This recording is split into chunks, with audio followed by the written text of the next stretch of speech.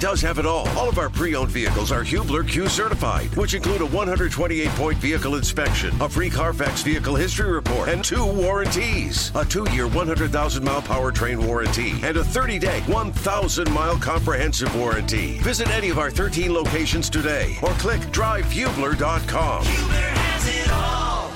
Let's head to the Payless Liquors hotline. Greg Rakestraw joins us now, obviously ISC Sports Network, and we'll spray to a lot of fields here with Rake coming up. But let's begin with the Kanon Catchings story, Rake. Again, the 5-star Purdue commit heading into his senior season at Brownsburg. He is now off to Overtime Elite, which is run by Damian Wilkins, former NBA player down in Georgia. We saw the Thompson brothers, Asar and Amen, just get drafted into the NBA.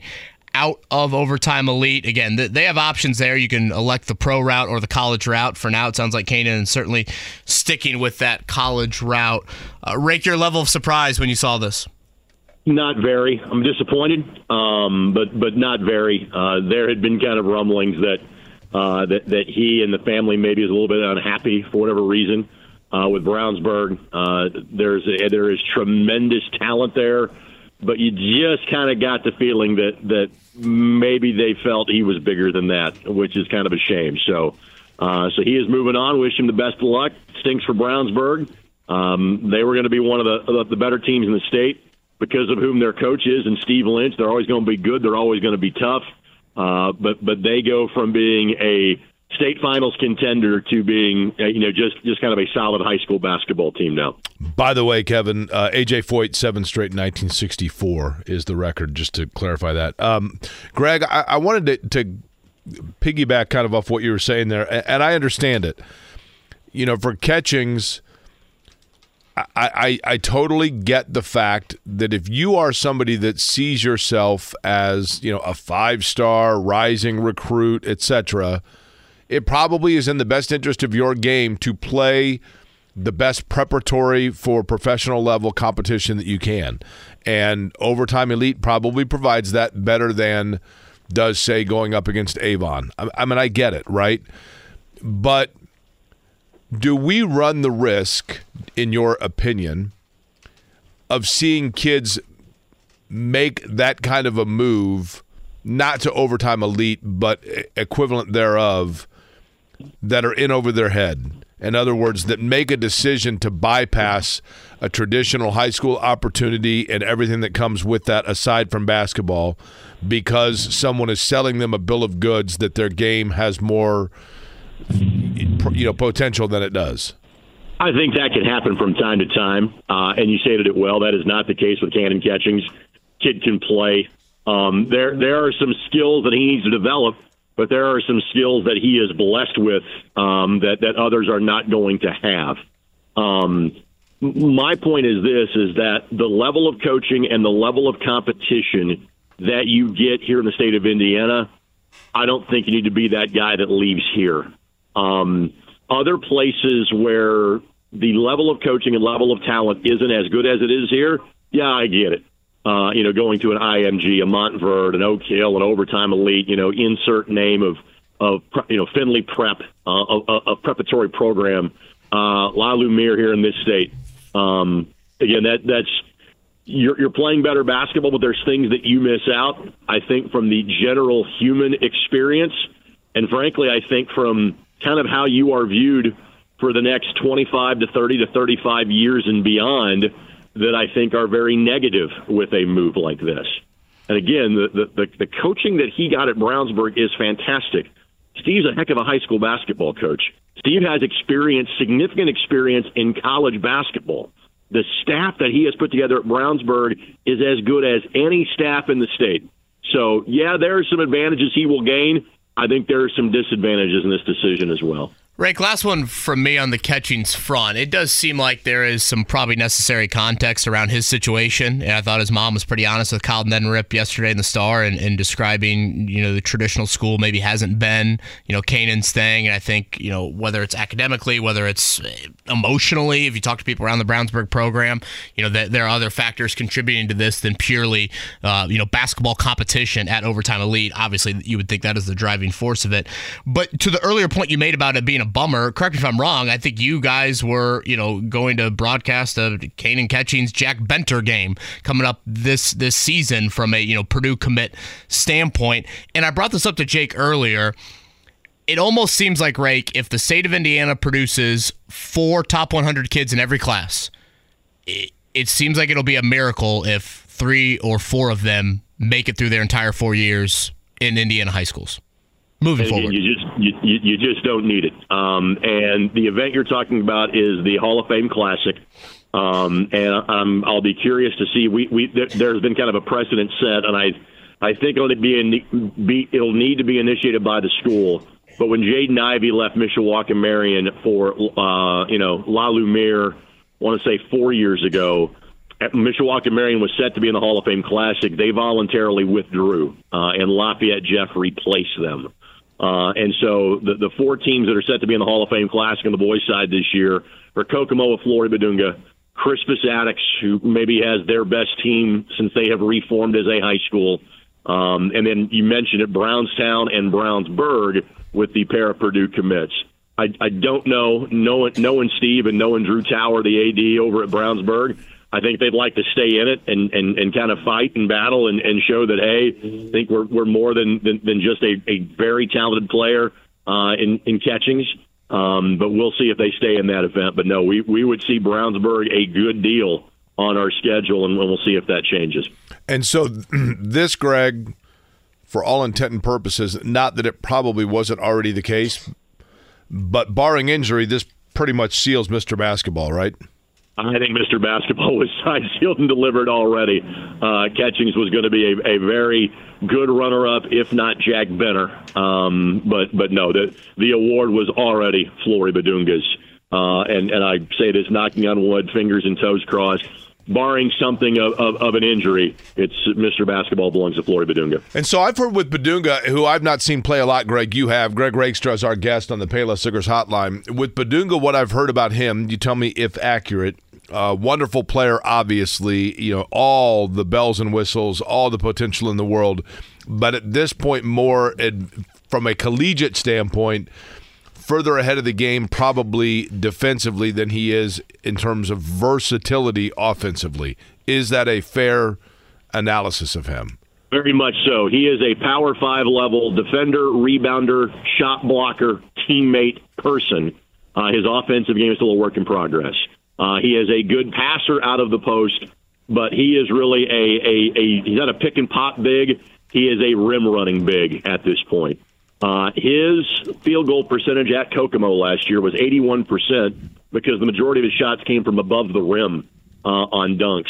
He has worked to develop his offensive game, but again, that's something that college coaches will feel they can continue to work on in the year or two that he would play college basketball. Because again, I think every other skill set he has translates to the pros so easily. Okay, Greg Rakestraw is with us here on the Payless Liquors Hotline. We are less than 2 weeks away from the Colts heading up to Grand Park for training camp. Rake, I'm not sure if you caught the Jim Irsay comments earlier this week. I don't know if that was the day you were filling in or not, but basically, Jim Irsay said something to the effect of he has a chance. I don't know when you hear that he has a chance, if you interpret that as he has a chance to be ready day one of camp, the start of the regular season, he has a chance to play again at all. Where are you at on the Shaquille Leonard? And I guess just like level of overall worry about his impact to the football team, because Zaire Franklin, had a great season last year in replacing him, but Bobby Okereke is no longer here. Very concerned is my level. And you knew that with the contract Zaire had signed before last year and the way that Zaire played, that Bobby was not going to come back. It was almost reminiscent of the Bill Polian days where he was like, there's certain guys you knew, hey, that guy is not getting re-signed. It's not because anything the guy did wrong.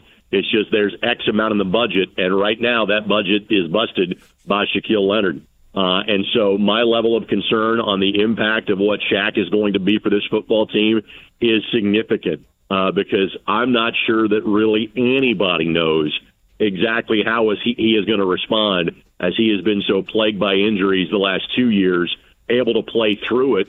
and still be a playmaker, even if at about 75-80% 2 years ago, and then barely seeing the field and being a liability when he was on the field the limited times he was a year ago. So my level of concern would be significant about what number 53 can be able to do for this football team, and forget what training camp looks like in 2 weeks. Everything for him is about September the 10th. What sort of shape will he be in, both physically and mentally? More starts this year for Gardner Minshew or Shaquille Leonard? I would hope Shaquille Leonard. I would still lean towards Shaquille Leonard, and that has nothing to do with Shaq. That has something to do with, I think, every opportunity will be given to Anthony Richardson to play as many games as possible.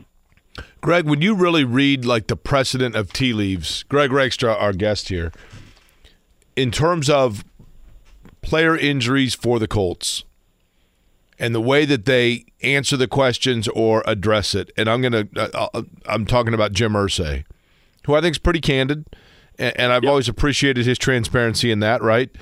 But when he was asked about Shaquille Leonard, his answer to me, based on precedent, was essentially saying, we don't really have a real clear idea here. This could be, he may have a chance to go by the beginning of the year, or it might be mid-October and we're having this same conversation. That was my interpretation. What say you? I'm in the same boat. Again, I think it is a giant question mark. It is a great unknown. I think that there will be lots of side work and work that we do not see in terms of the open practices. And I think the Colts, and understandably so, will play it very close to the vest as to exactly what his status is going to become for September the 10th. Rake, you had a great tweet earlier this week. I had a pennant up on my wall when I was growing up of the first ever game at Victory Field 27 years ago. Is that the number this week? That's correct. Your tweet said you were on the field. Fill me in a little bit more on Rake's duties and what you recall about that first game ever at Victory Field. So this is a great story. So in the summer of 1996, I was 19 years old. I was between my sophomore and junior years of college, and I did a news internship with Channel 13. Not a sports internship, a news internship. And it was great because I got to do a lot because it was the summer of the 96 Olympics in Atlanta. So like 13 sent half of their staff, down that direction. I got to assist in writing the 5:30 newscast on a daily basis. I also learned I did not want to do television news for a living. And that wasn't because I had a bad experience, just wasn't me. It confirmed, hey, you're a sports dork, stick in that lane and be over there. But what Channel 13 was great at doing back then is they would take their newscast live on the, not like reporters, but like everybody, take the entire set and do their show live. So I was on the field the final day of Busch Stadium, July 3rd of 1996. I specifically remember Bob Gregory using the old wooden scoreboard in left field. And instead of the American Association standings, they had the high temperatures that day in the other 7 cities in the American Association. And the Nashville Sounds had a bounty on Bob's head as to who could try to hit him or the scoreboard in batting practice. Then 8 days later, the opener against the Oklahoma City 89ers, I was on the field up until the 6 o'clock newscast. And because at that time I was 2 years removed from being a fairly decent high school baseball player, John Stair had played a little baseball at Gannon College, now Gannon University in Erie, Pennsylvania. My job was to hit fungos to John for they were trying to show him catching things and being a part of batting practice as part of a package they were doing. So on the opening day, we need video of you, Rake, in this fungo. There's no video of me. There's video of John somewhere in the 13 archives catching pop-up after pop-up. I'm the one hitting him to him. So who did, Greg, because I have what I believe to be a correct trivia question here.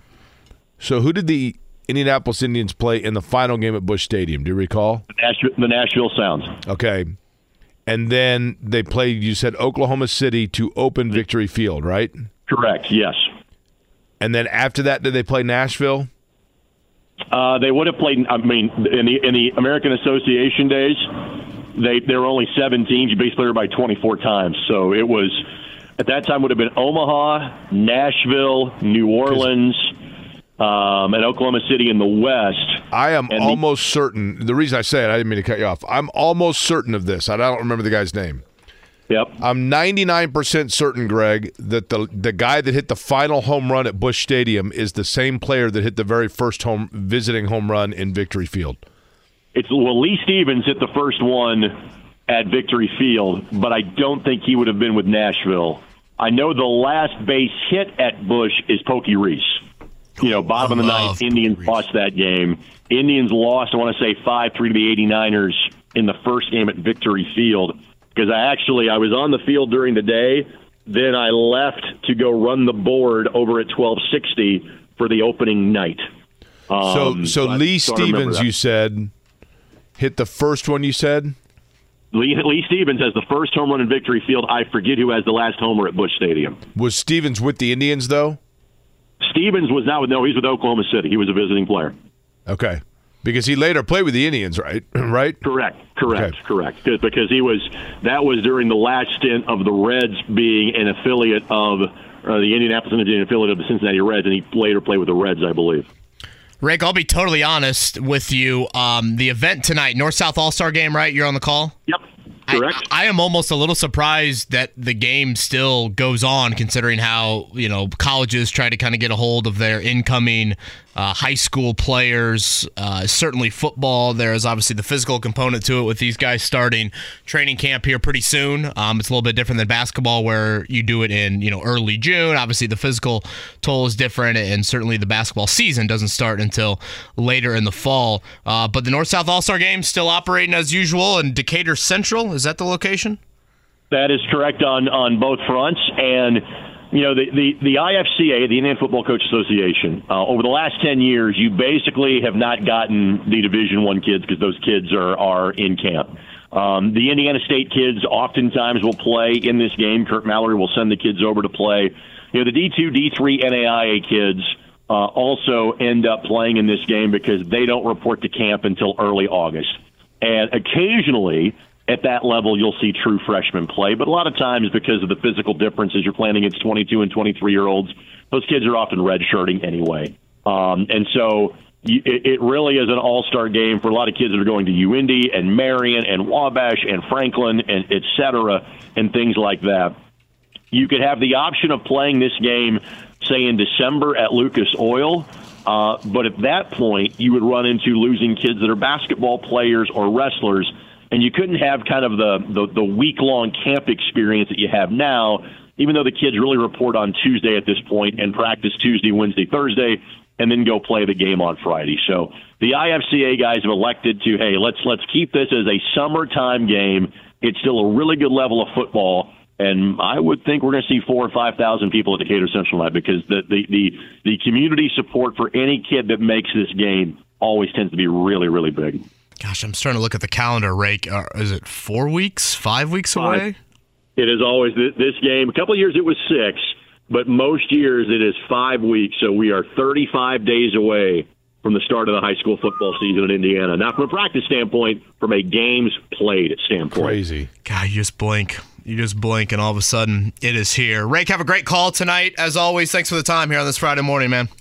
You got it, fellas. JCap fun in Toronto. All right, thanks, Greg. I think Tony East is out from a morale standpoint, back from Vegas. Not thrilled about being in his last name. Back east, right? Oh, look at that. Yeah, that's what I do. Nothing says the 15th hour of the week like that joke right there from Jake. I'm sure the first time Tony East has ever heard a directional joke his way. Tony, things are going south here? Oh, God. Okay. Tony, first off, will you save us? Second off, will you describe what the Vegas Summer League scene is like? I'm talking in the arena, outside the arena, on the strip. If it is, feel free to share anything that you would like. I know you're newly engaged, so maybe walk a fine line with that one. But I have obviously never been to the Vegas Summer League, and I'm particularly curious what life is like during that time out there. Well, Kevin, let me answer your question with a question. Is Victor Wembanyama playing in the game right that second or not playing in the game right that second? Okay, feel free to share both of those atmospheres and experiences. Well, I'd actually describe the Wembanyama game similar to when Peyton Manning was the Colts quarterback, except it was kind of the inverse, right? When the Colts had the ball, dead silent in the RCA Dome. They wanted the Colts to run their offense. When the other team had the ball, very loud, disruptive, right? It was part of the fun of the atmosphere. It was the total opposite in the Thomas and Mack Center. When Wembanyama had the ball, it was nuts. People would stand up. There was cheering. There was excitement. And everything. He could do one dribble and pass, and people would ooh and ah. And when he was out of the game or didn't have the ball, nobody cared. People got up and walked around. It was silent. Like it was kind of ridiculous that it even was the same place. It was insane. Like, for me to actually get a media seat to watch his games, I had to get to Thomas and Mack Center in the first quarter of the game before just to have a media seat. It was ridiculous how invested people were in his games, but it was really cool to be a part of them. It's an interesting experience. It's a lot of basketball junkies in one place at the same time. It's the most random jerseys I've ever seen. I saw a guy who already had a Thompson Twins jersey that was cut in half. So it's half a SARS Pistons jersey and half a men's Rockets jersey. That's how to describe the gym. And Vegas in general is just popping in the middle of summer. There's a lot going on, and the Strip was busy everywhere. I'm a casino guy, so I had a great time, even though that was my first time there. That is how I would describe the vibe if I could. Wait, that was your first time in Vegas? Yeah, my whole life, yeah. You know, the one thing that's a total buzzkill now, Tony, about Vegas, and I get why they did it, when you walk the Strip now, you've got to. It gets a little laborious, right? You got to walk, and you go up the steps, and you got to walk over the rampways to walk to the other side, and kind of zigzag the whole thing, right? It's intimidating too, because you're zigzagging and every stair is a different color than the stair before, and it's good Lord, can I just you know what Vegas needs is the Indy Airport moving walkways to get around. That would save a lot of time. Now the difference between Vegas the difference between Vegas and the Indy Airport is that in Vegas you can get something to eat after 6 p.m. So that's good, right? And you don't have a bunch of nightly business cards you get to carry around. Oh yeah, that's right. Go ahead, Tony. I was terrified in that airport. I was going to be delayed because there's so many slot machines and stuff. I was like, this is not a place I want to be distracted or bored. I want to get in and out of here as fast as possible. There's so many noises in that airport. So many noises. Art Schleister joining us on the Payless Liquors Hotline. Hey, Tony, real quick on Victor Wembanyama, I'm curious your thought on this. I watched a little bit, but I didn't watch him play, probably as closely as you did or people out at Summer League. Does he look like he is ready to go right now and be immediate front-run impact, or is it more so you can absolutely see where the skill is there, but there is a lot of development yet to be had? Yeah, I think defensively he's ready to have the impact. People don't even go close to him, and he covers if he gets beat at the foul line, he just does one drop step and he's back in the play, right? He's so huge and he can just catch up to everything, and his wingspan's insane. So defensively, yeah, he's ready now. Sabonis will punk him a bunch. All these dudes who are stronger than him will embarrass him. But defensively, he's going to be awesome right away, I think, and that's going to be the thing that makes him shine. He'll probably have a bajillion 3, 4, 5 block games. But yeah, offensively, he definitely needs some work. That gimmicky one-legged three that he did in France all the time to draw fouls, that's not going to work in the NBA. His dribble moves don't create a ton of space just yet. His stride's so long that it looks like he teleports, so he'll be fine, and he'll probably average, 12 to 15 points a game. But he definitely needs some work on offense. His jumper's still pretty raw, and he can't really pass that much yet. But, yeah, I think defensively right away he's going to stand out immediately. The great Tony East joining us here on the Payless Liquors Hotline. You can listen to him Locked On Pacers, the podcast, writes for SI.com. Tony, let me ask this question to start, and then I have a little bit of follow-up. What is Andrew Nembhard's best position in the NBA? Oh gosh, it's probably point guard, right? Is not great as that is for the Pacers to hear. I mean, he was awesome running the show out there from a pace control perspective, from a game management perspective, from a passing perspective. Even last year in Summer League, he was a great passer. He showed it down the stretch of last season, and Yeah, that's a little awkward for his fit with the Pacers specifically, but he is certainly better at that spot to me than he is offensively, especially at the off-ball guard spots. I would agree with that. Now, the question that I think you play off of with that is obviously what does that mean for T.J. McConnell? Because, when you start to map out the first and second unit, Tony, I mean, there is like a half a dozen names that you've just got to figure out spots and roles at the 2, the 3, and I guess the 4. I mean, Matherin, Heald, Neesmith, Wara, Shepard, Toppin, Walker. I mean, I'm sure I'm forgetting others as well. So, given that, how should T.J. McConnell be handled of a 31-year-old that unquestionably brings value to you, but the age, the contract, I think you have to at least ask the question internally of, all right, Andrew Nembhard's a part of our core for the next, hopefully a handful of years and beyond. T.J. McConnell is not. How should the Pacers handle that, and what would even return look like for T.J. McConnell? Yeah, that is the tricky part of squeezing out those those positions of the rotation, like Haliburton, like the backcourt specifically, right? Just going through those 3 positions. Haliburton's obviously going to play. Bruce Brown, Buddy Hield, they're going to play. Ben Matherin's going to play. So if Nembhard plays off-ball again, all of a sudden Aaron Neesmith's not playing anymore. And last year they loved him. Rick loved him. His defense was huge for the team. He's still a valuable young piece. I think he's only 23, right? Like that's a tough guy to all of a sudden just not play. So the way to play him would be to do what you just said, have Andrew Nembhard be your backup point guard. He's suddenly in the rotation. He can play next to Haliburton, as proven last year.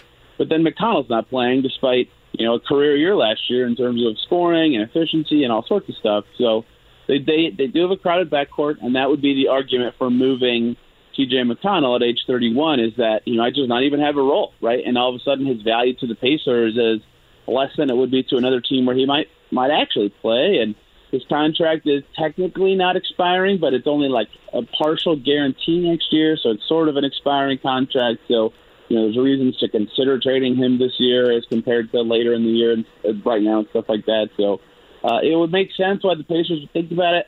He is currently their only vet with George Hill and James Johnson kind of still not on the team. So there's certainly a lot of value he provides there. But I think just given where this team is headed and the crowded nature of their backcourt, it makes sense why they would listen to offers on him and why, maybe we'll get to this, but why these reports are coming out about the Suns potentially having interest in him.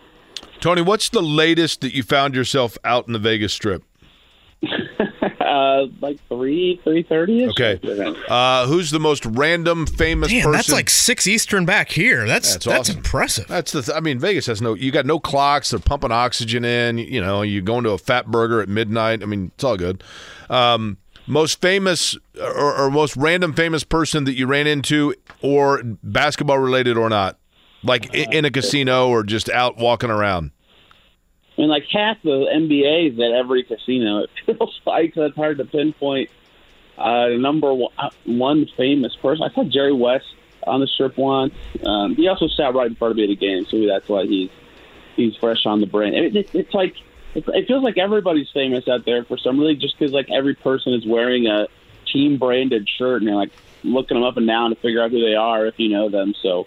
It's hard to truly answer that. Maybe my answer is Tyrese Haliburton, the $260 million man who I saw several times. Now, when you saw him, was he just hanging out? I only saw him at games, but on the Strip specifically, yeah, Jerry West was just hanging out.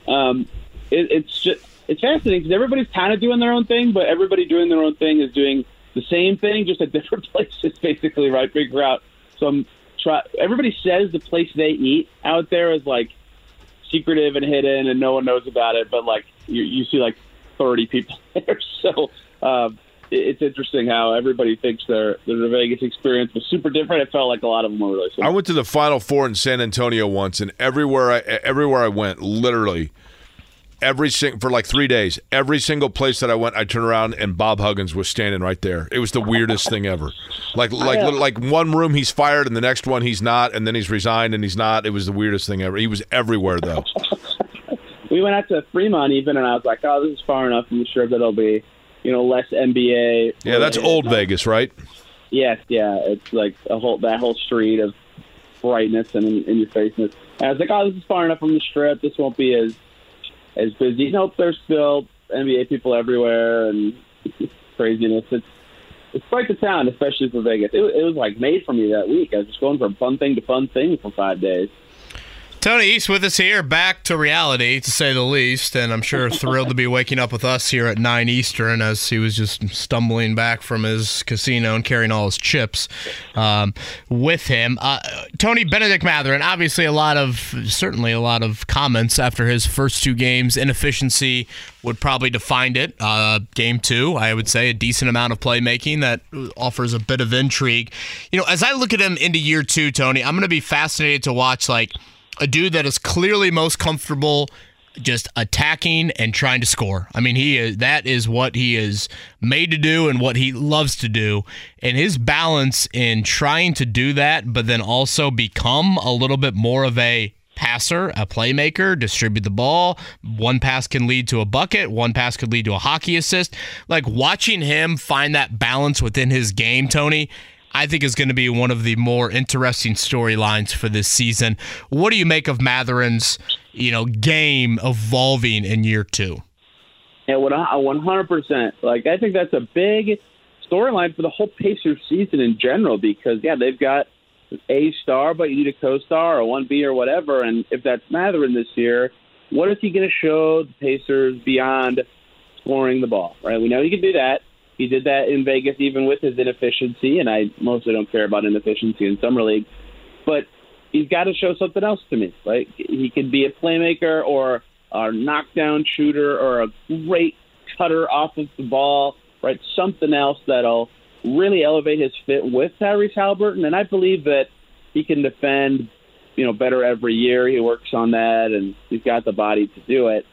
And he defended well in Summer League to his credit, but he had even in the game, he had 6 assists that you just mentioned, where some of those playmaking flashes were a little more on display. He had a couple nice dump-off passes in the lane, and he was making the extra pass. His first assist of the game, he just swung it to Ben Shepherd for an open corner 3. It's even just that is important for him to be making that extra read. But he has still had a few moments that game where he would drive into 3 guys and turn it over or throw up a crummy shot, and some of that's just he thinks he can get to the cup and draw a foul or score because that's what he's born to do, and he's very good at it. That's important. His free throw rate as a rookie was ridiculous, and he was top 15 in the league, and that's something he should pursue and continue to try to do. But at the same time, he's got to have more vision on that. If he's surrounded by 3 guys, he's got to give it up. And part of the reason he's guarded by 3 guys is the defense knows if they send 3 at him, they're probably going to stop or force a bad shot. So as good as he is as a scorer and getting to the line and all those things he showed as a rookie, he's got to add 1 or 2 more elements to his offensive game to be fully fitting in a team setting, even though he definitely is already talented and good. Tony, since you were just in Vegas, I'll put this in wagering terms. If you had to put a wager on it before you left Vegas, you get to write down on a sheet of paper a yes-no answer, put it in an envelope at one of the casinos, and then if you are correct, you get to go back and collect on it. Is the roster complete between now and opening day? I'd probably say no, but I don't think anything left that happens is going to be exceedingly significant. My lazy answer could just be that they'll sign somebody to a 2-way, but the actual purpose of your question, I think there's a little bit of league holdup because of Dame and James Harden. Even some decent free agents are waiting to see, because they're going to be minutes in Miami, is there going to be minutes in Portland or Philly or LA or whatever. And if not, they got to take money somewhere. And once that's done, then trade stuff really ramps up. And last year the Ayton thing happened. I want to say on the 16th, which would be Sunday, comparatively. And the Donovan Mitchell trade happened in September. There's always stuff that happens later. And for a team like the Pacers, who's got a couple log jams to think about sorting out, it's definitely possible they're done. The roster makes sense. They have the exact number of required contracts. Maybe they are just done, but it definitely wouldn't surprise me if they did something else. And because there's going to be options to do it, I probably would have said they're not quite done yet if I had to put a slip on it. But that's a tricky one just because it's slowed down so much that it almost feels like there might be nothing else. What would make you say yes to a Pascal Siakam deal? The obvious thing is the contract, right? If he says, I'll sign an extension immediately upon being traded, then you suddenly feel way more comfortable with that. If you're the Pacers, like I figured out in the last couple of days, hearing a lot of chatter about this, that I am significantly higher on his fit with the Pacers than it seems like a lot of other people are. Like, he is so good, right? All NBA. Doesn't he need the ball though a ton, Tony? And obviously you want Tyrese orchestrating things. I guess that's where a little bit of my concern would be. I think the Pacers need another playmaker type guy with the ball, so that's part of why I think I'm a little higher on the fit. And he could play 3, he could play 4, he could defend, score, pass, rebound. Like, he's pretty good.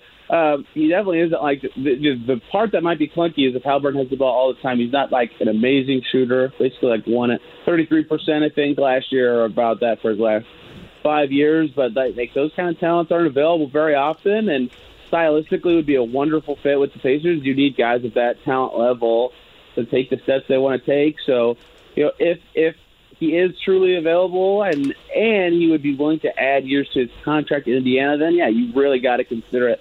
For a 1-year rental, obviously the price goes way down, and do you even want to do that? Like, what's the point of that if you're the Pacers? If you think you could re-sign him, maybe. But with an extension, you got to really think about that because he fits really well and he's super talented. But also with an extension, the price goes way up, and then you got to think about that. And the Raptors have been very hard negotiators since the Masai Ujiri regime took over there. So it's tricky to kind of figure out the machinations of that, just given Toronto's situation. But I think he'd be an awesome fit with this Pacers team if he'd be willing to stay longer than a year. Tony, do you think that Haliburton and Benedict Mathurin can grow alongside one another on the court and continue to have like a symbiotic relationship? Or are they two guys that one of the two of them is going to need the ball in their hands more than the other, and that's going to, I don't mean create friction in terms of them being bad guys, but just on court create challenges? Yeah, I think they can grow together, certainly. Like the famous guard duos of however recent you want to go with, like Steph and Clay. Steph became really like the best off-ball mover in the NBA, and obviously these guys are both unbelievable shooters, but became the best off-ball mover in the NBA, and Clay became a great cutter and spot-up guy, and so even though they both were awesome with the ball, they fit really well together. And so that's kind of why I think a big focus for Mathurin this year is going to be a lot of that extra stuff when he doesn't have the ball, the shooting, the cutting, all that kind of stuff, because Haliburton already is a very good shooter and a decent off-ball mover and just understands the game so well that he's good in most situations. Even Damian Lillard and TJ McCollum, like that team made a conference finals. Those two guys were both significantly better with the ball and not the best off-ball movers, but paired pretty well together. Now they had a clear ceiling cap and had some unlucky injuries and not great teams along the way, and that's kind of a cautionary tale of the two guards that are not perfect fits, but even that team works pretty well. Like you could go through a couple more, like Harden and Westbrook, for example. That guard can fit together if they have the right skill set, and I think that Haliburton and Mathurin certainly can, especially if the right talent is around them. But a couple more things to come both their ways. Like even Haliburton could stand to become a little bit better off the ball, and Mathurin's got to become a little bit better of a catch and shoot guy for it to be like perfectly symbiotic. But yeah, I definitely think they can fit together. We even saw signs of it last year. Like I think the Pacers' net rating with both of them on the court was positive, like above 0. So it's certainly not a perfect fit, but I definitely think they can symbiotically grow together. All right, Tony, last one. And again, Tony East is with us here, covers the Pacers. Locked On Pacers, the podcast, writes for them for SI.com, back from Summer League in Vegas. Let's just say the hypothetical. Haliburton, of course, is a starter. Turner, obviously, is a starter. Let's say Mathurin is your starter at the 3. The decisions at the 2, are you going offense or defense? And by that, Buddy Hield or Bruce Brown at the 2, and then at the 4, are you going Obi Toppin or Jarris Walker? Where do you sit on the offense versus defense if it's simple enough to kind of boil it down to that? I would personally go Jarris at the 4. That one seems easier to me. I think I'm just not as high. Like Obi's good, but I think he hasn't shown enough to me to walk into a starting spot after a trade like that.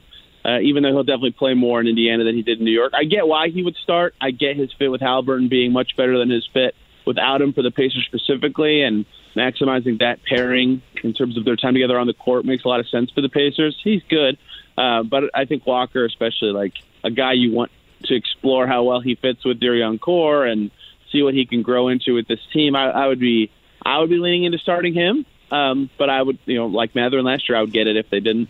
The 2's a lot harder, though. Buddy Hield, that spacing is so valuable to the rest of the team, and he also pairs better with Haliburton. And honestly, every player on the team knows. I need to stop making that point, if I'm being honest. But, the spacing, I think, is so valuable for everybody else, whereas Bruce Brown, you're getting that much-needed point-of-attack defense. And if you're going with Toppin, Mathurin, you need the defense a lot, right? You're going to need somebody who can guard on the perimeter. So if Toppin's the starting 4, I think Bruce Brown is definitely the choice at the 2. If Jarris Walker's at the 4, I think you've got a better shot going with Buddy Hield. But personally, I think, given the contracts handed out, given the way the draft went, my choices would be Bruce Brown and Jarris Walker. But I think that finding the right synergy is going to be really tough, right? They have a lot of guys deserving of minutes at various spots.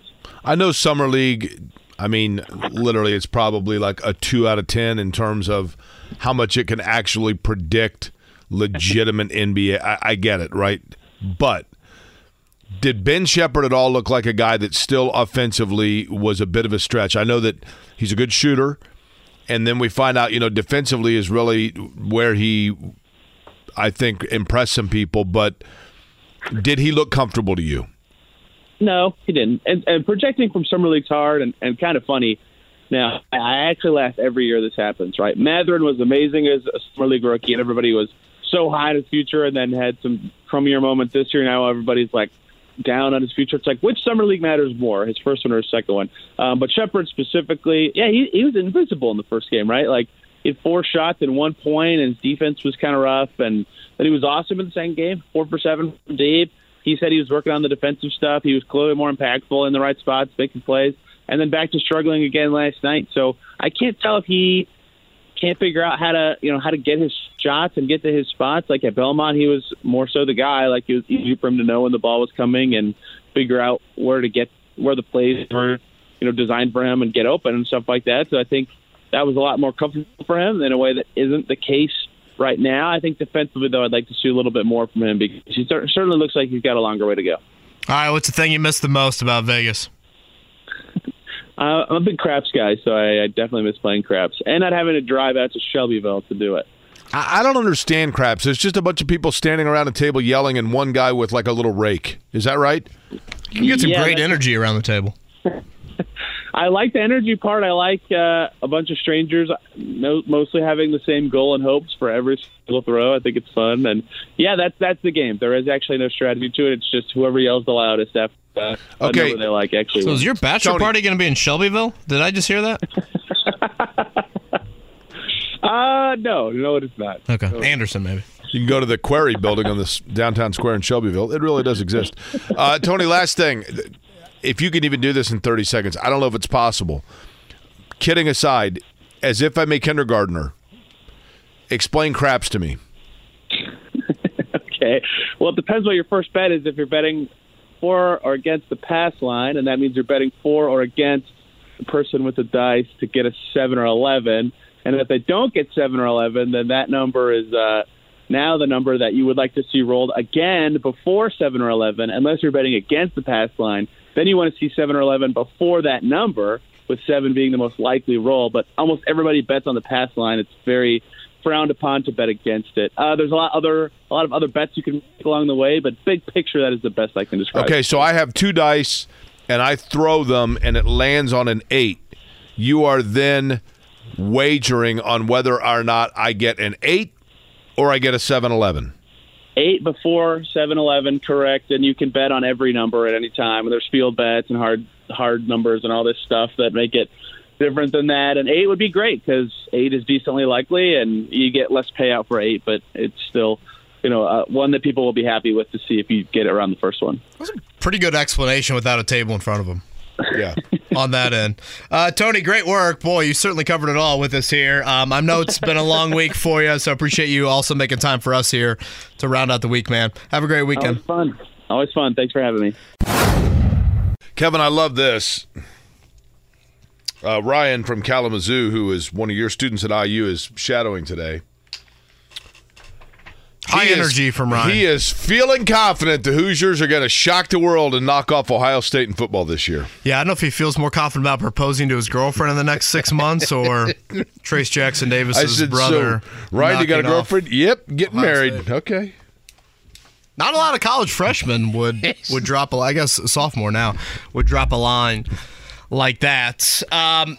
Jake, we talked about it a little bit earlier in the week, but if you had to play... He said they met at a date party. Now, is that like the... Through her sorority, correct? Yes.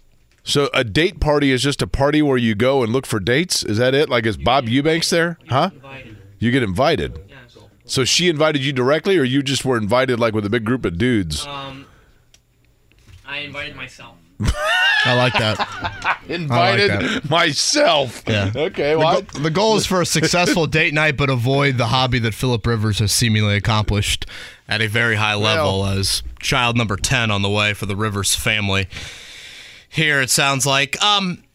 Tyrese Haliburton made an appearance on Paul George's podcast earlier this week. I know full well there will be a section of Pacers fans that are like, nope, I'm not going to listen. I don't want to. It's, Paul, I still hate Paul. He did this, he did that. He said this is the softball game. Fine.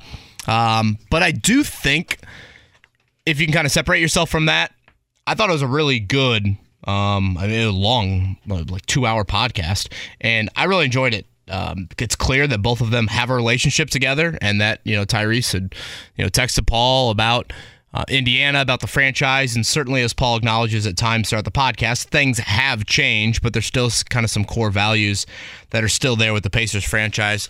We're going to play a clip from that podcast. Again, this is Paul George's podcast with Tyrese Haliburton. This one centers around Paul's time in Indiana. So, again, from earlier this week, Tyrese Haliburton on the Paul George podcast. Indy going up. I see y'all. Big Indy. P, let's talk about your time when you was up in the Indy, though.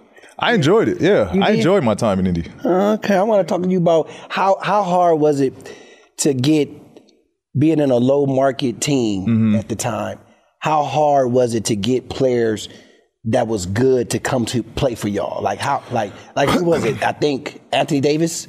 Yeah. It was the problem is because it's and I don't want it to sound bad, but it's Indiana. Like, so when people would go, free agency, they go out west immediately. Right. Phoenix, Lakers, Clippers, everybody's going to go to the big destinations, right? For us, it was just like, all right, now how do we cycle through whoever else that wasn't picked to go to these bigger markets? You know what I mean? And that was just the challenge we had. But I think when guys went there, they was like, oh, the culture they loved, the training staff, Carl and Josh. Yeah. Since I've been in the league, they're one of the best trainers I ever had in my career. They keep people healthy and guys will come in and be like, yo, y'all training staff is crazy. Like, bro, this was hurting on me. That gone now. And it didn't, at the time, I didn't realize it, because Indy was the only team I knew. But at the time, it was that's what the talk was. But then, I think just from our culture standpoint, same thing. When guys came over, it was just different than what they used to, and I loved it. It's probably different now from the culture that you guys have now, the team. But when I was there, it was I wouldn't necessarily say it was military.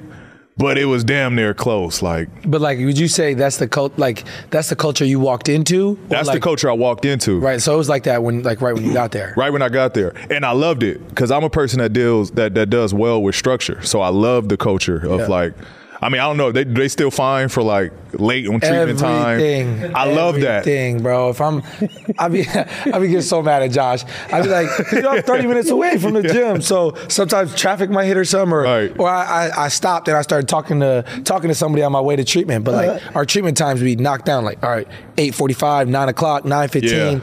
Yeah. I walk in there if I'm at 8:45 treatment. I walk in there 8:47. They just say what up, everything's sweet. When I get to my locker, I'm like, what is that? What is that? So fine, I'm like, oh no, this is crazy. You get late for 2 minutes. 2 minutes, bro. You late for 2 minutes, and you could be in the building, but if you ain't in that room or on that table at 8:45, on that table, you're getting how fined. much is the fine? Do you want to disclose that, or are you? See, I I would agree with you there that's Paul George really endorsing the franchise in a lot of ways. I think that I do believe that the comment of there was definitely friction with Paul George and Larry Bird about Paul George having to play the power forward position. And Paul didn't make the decisions around here. That quote will always jump out. I think it was a little bit overblown when Paul George, the perception was that he went to the Pacers and said, hey, I talked to Anthony Davis and he's willing to come here. Let's make a trade. And the Pacers said, we can't do that. I don't think that's exactly how that went down. But the reality is this, Kevin. The Pacers put a lot of money into the St. Vincent, and I'm not sure the exact name of it, but the facility they have. I've gone through it. I've gone through and seen all of it. I mean, everything from the cafeteria area to the workout pools to the waiting pools to the treatment rooms, all of it. And it's state-of-the-art. And for the NBA, it's state-of-the-art. Yeah, certainly. And the one challenge that the Pacers have, and it's the same challenge that, quite frankly, Milwaukee has and Detroit has, and I truly believe this, I don't know that it's as much the perception of market. And don't kid yourself. I mean, when we had the woman on from Altitude to talk about Bruce Brown from Denver, I mean, she talked about Indianapolis, remember? And she's like, well, keep in mind, I went to college in Bloomington, Illinois, so I know what it's like over there. I mean, Bloomington, Illinois is literally in the middle of a cornfield. That's the perception of Indianapolis still. Maybe not as much so as it once was, but there is that element of it. But I think the bigger challenge for the Pacers in getting players here, quite frankly, is this simple. And that is, when you play in the NBA, you know that whatever city you're playing for, you are moving there in early October and leaving in April. So that means November, December, January, February. Indianapolis, Minneapolis, Milwaukee, Detroit, Philly, for that matter. I think people are like, I don't want to go somewhere where I don't see the sun and it's 10 degrees. I think that's the number one obstacle. And then there are certainly other cultural aspects of Indianapolis that might hold itself back a little bit. But so I believe what Paul George is saying there. Look, the challenge was getting other guys to come here just because the elite levels are going to go to, and what did he say? Phoenix, Miami, Los Angeles. What do they all have in common? They're culturally diverse and that the weather's beautiful. Yeah, I will be really interested over the next handful of years, the presence of Haliburton and what can that do? You know, how big of a pro is that for guys in viewing this as a potential destination?